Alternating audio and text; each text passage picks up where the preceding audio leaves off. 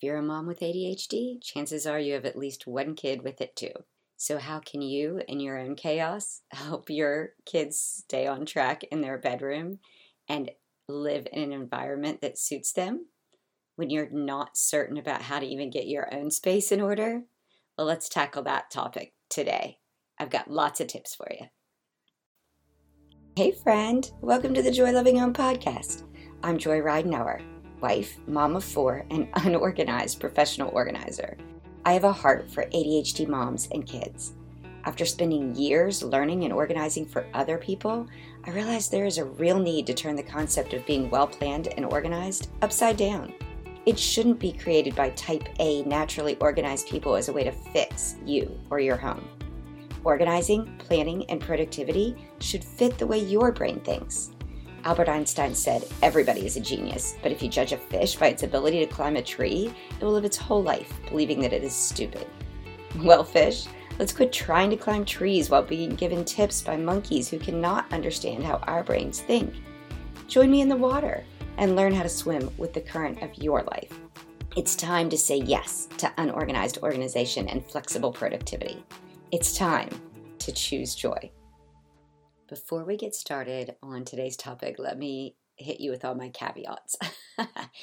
First of all, I am not a trained psychologist or psychiatrist or therapist of any sort. My experience comes from experience. So I was a former public school teacher where I taught a lot of ADHD kids.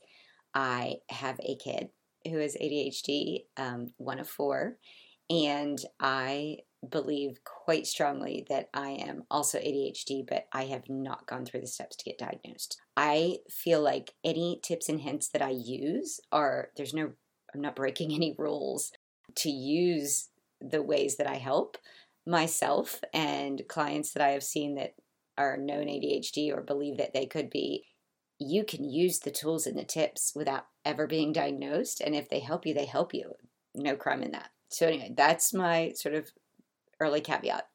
The next thing I want to talk about is, number one, there is absolutely no one right way for a kid's bedroom to be, for your space to be. There's no one right way to organize. It needs to always focus on what's best for you, for your kid, for your individual spaces and personalities, and a lot of it is trial and error.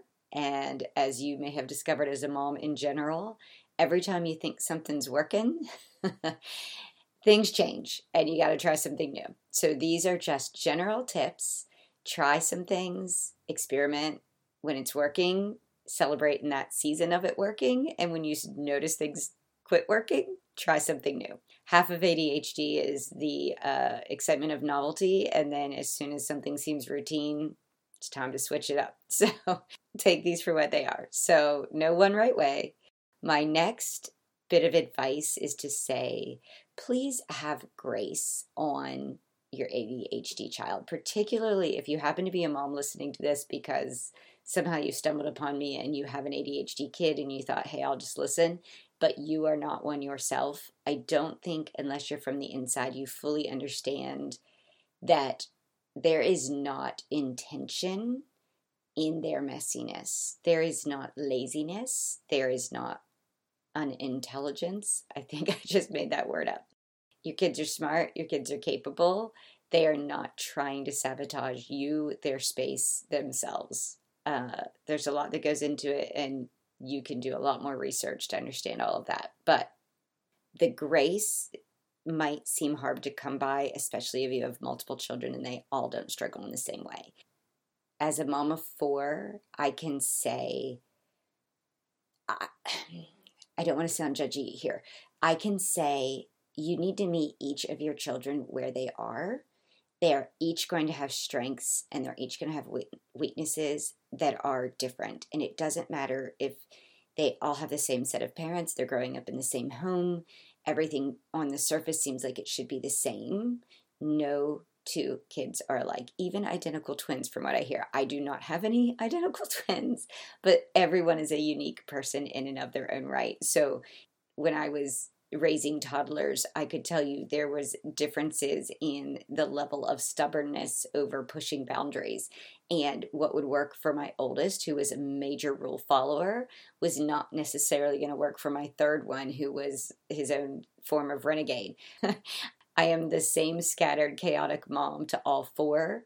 Three of them are impeccably pulled together, neat, proactive, and one of them is just like me. And if I held the same standard to all four of them for what I expected out of their room in the way of cleanliness or organization, it's literally penalizing the one because he just doesn't come with the same set of tools that the other three have. His gifts are different, and I don't think holding the same standard in anything, whether it be the bedroom cleanliness or whether it be in standards of grades or whether it be in just their athletic ability or their musical ability or their intellectual ability, all of these things are different. So have grace on these kids. The second thing I want to tell you, particularly if you are an ADHD mama, which I would believe that you are if you're listening to me, is have grace on yourself. You are not going to ruin them. Let me say that again for the folks in the back. You are not ruining your children. I don't care how chaotic you are and how chaotic you live and the fact that you think you might be making things hard on them. All parts of life are lessons to be learned and adaptations to make. And kids who have incredibly organized, pulled together, know what is happening every minute of every day, and everything is pre-planned and set out, and that mama is on her toes at all times, those kids have their own lessons to be tackled when it comes time for them to flex their own muscles in keeping their life in order because they haven't had to ever do it themselves. Your kids will grow and thrive and be given the gift of knowing, like, oh gosh, I don't think mom figured out that I needed that field trip permission slip today, and she's going to forget this. And they show up in school and they have a sinking feeling because you don't have the packed lunch that all the other kids have packed lunches. They're resilient. They figure things out. And when, and I'm going to say this because I have two that are on their way out of the nest, they're currently in college. They are gutsy and they are willing to ask questions about how do I make this, or this happen because they've had to for themselves for so long. And those are gifts. Those are things, they're super successful in their current state of life because they're not afraid to figure it out for themselves, because I was never one that they could certainly rely on consistently to have like their world in order. They did not become chaotic like me. They are who they are in spite of you. They are who they are because they're their own unique souls. So grace on your kids, grace on yourself. So now that we've established all of those things, let's talk about tackling a chaotic bedroom of an ADHD kid. So here's where you have a little bit of a gift and a superpower in knowing that what seems like mass chaos, if you were a mom who liked things always in order and could not understand why your kid can't get it together, you understand that they can't get it together. And so your only job now is to figure out at what point is their room switched from this is their version of comfortable and they like to live this way to when is this version of their room overwhelming and it is now starting to hamper their inability to function. That's when you step in. I would like you to relax the standard of I want your room picked up every day. I want your bed made every day. I want you to keep this place cleaned up. Even every week, every weekend, you make them get it all together. I think you can relax into, I can tell they're functioning. On the whole, they are sort of happy with how things seem. They're feeling pretty good. Let's always make sure there's like a monthly reset. Let's not let it go further than a month. If you try it once a month and you're like, this is not enough, let's do every 2 weeks. If you feel like this is not enough, then you can think about it weekly. But daily, I think, would be too much. Where I'm wanting you to be is it's their room. It's their room. Step back and let them have some autonomy, some ownership over if they like things piled up, but they know what's in those piles. Like that to them that's making them happy.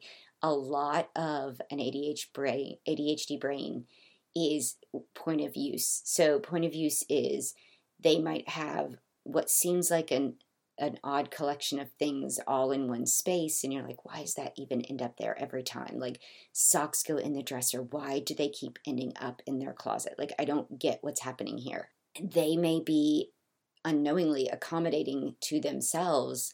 Like, I always put my socks on right before I put my shoes on, and my shoes are in my closet, so why do I have to walk over to my dresser to get socks every time? That's why I can't.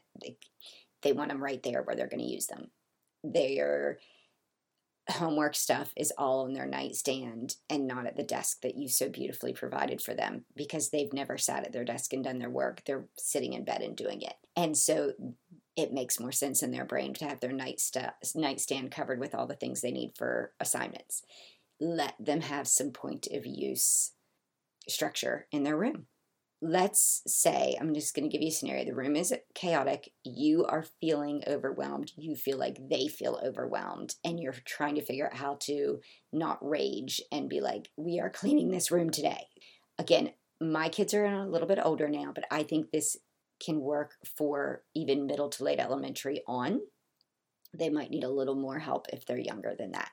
A really great, very gentle way so that you don't end up in conflict with each other is to just say, hey, bud, I'm thinking that you're going to feel so much better if we just reset things. Like, let's get everything back to the way where you felt really good about it before things got out of control. I have some time. I'd love to be helpful, but I'm not going to interfere with what you think. I just want to be there for you. And if you get stuck and if you need some help, I'm here, and I'll just do sort of the background cleaning, like dusting and vacuuming, and, I'll help you make your bed and things like that. But I'll let you make decisions about the rest of the stuff that's around. One of the techniques that I've used with my kid is usually I walk in and it looks like a tornado blew through, but they've been sleeping in their bed, which also looks a little tornado-like, but that's okay. He loves clean sheets every time I can get in there to switch them. So we usually start by stripping the bed, setting nice fresh sheets, everything good, make the bed, that big real estate within the room looks fantastic. Then we start walking from one corner of the room all the way around the bed and just starting to pile everything on the bed. And I know you're like, egad, they're never going to finish before bedtime. They will. Don't panic. So you just help pull everything onto that bed, and then all of a sudden they look around and they're like, oh, but the rest of the perimeter of the room is starting to look pulled together. You're like, hey, I'll start, dusting things down. I'll run the vacuum for you. I'll be here if you're like, Mom, there's this, pile of clothes. I think most of it's clean, but I just never got it folded and put away. Or it was folded, but then I dug through it, and I'm sorry, but I know, could you help me with that? Let them have some autonomy over asking for the type of help you're going to give. This technique, sort of overall, is something that in ADHD techniques is called body doubling. And what body doubling is, instead of taking over for them, you're just a presence in the space, because something about that presence allows them to focus and stay on what the goal was. Because you're there, you're sort of a form of silent accountability that doesn't come with butting heads. It doesn't come with aggravation. You're busying yourself. You might have your back turned to them, but you see them focusing and you see them working, and then all of a sudden maybe you see them stop and get distracted. It's okay to turn around and go, how's it going? Anything I could help with? And then all of a sudden they're like, oh yeah, I was about to do this. And you can help start to piece these things together. Asking questions is so much better than telling. Things like, so I notice on the bed there's like a whole lot of school supplies. Where do you like to have these best? Is there a place where you really feel good about using them? And listen to what their answers are. Start to arrange their room in a way that makes sense for the way they want to use it. Again, I'm probably speaking at an older elementary and beyond kid here, so adapt it for your kid the best you can. But what I'm trying to prevent are the conflicts and the butting of heads. And you might go, well, you're just asking me to baby this kid. No, I'm asking you to allow them to have the time and the support to make their own decisions. This actually is beneficial and will eventually make them more independent. You can introduce some of the things I talked about a few episodes back as far as gamifying things. So you can say, hey, like, would it be cool if we just like set a timer and see how quickly we can get, all of these Legos put back in the Lego table, right? You can have these moments where you're doing this every other week or once a month, where you're starting to pick up on, okay, this is actually working for them. This makes them feel pretty good. And I see them developing this sense of decision making, this sense of, I actually do have places that I want these things to live. I hope that's helpful. Just a gentle approach to helping them keep on track, not ever allowing it to get overwhelming. A lot of times my kid who I will do this with will at the end, we'll walk away and put everything that belonged out of the room away, and we'll walk back up and I'll just go, hey, everything feel good? You're good? And he'll be like, yeah, thanks so much, Mom. I didn't realize how much I needed that. It's a really great gift that he feels supported and not judged, and he feels supported and not shamed, and that he knows I believe in his ability, that I understand that it just sometimes gets away from him. So I hope that helps. Please reach out to me with comments if this is something that's worked for you. It would mean the world to me to know that you've given things like this a try and find any success in it. Until next time, choose joy. Did we just connect? Do you feel at home here?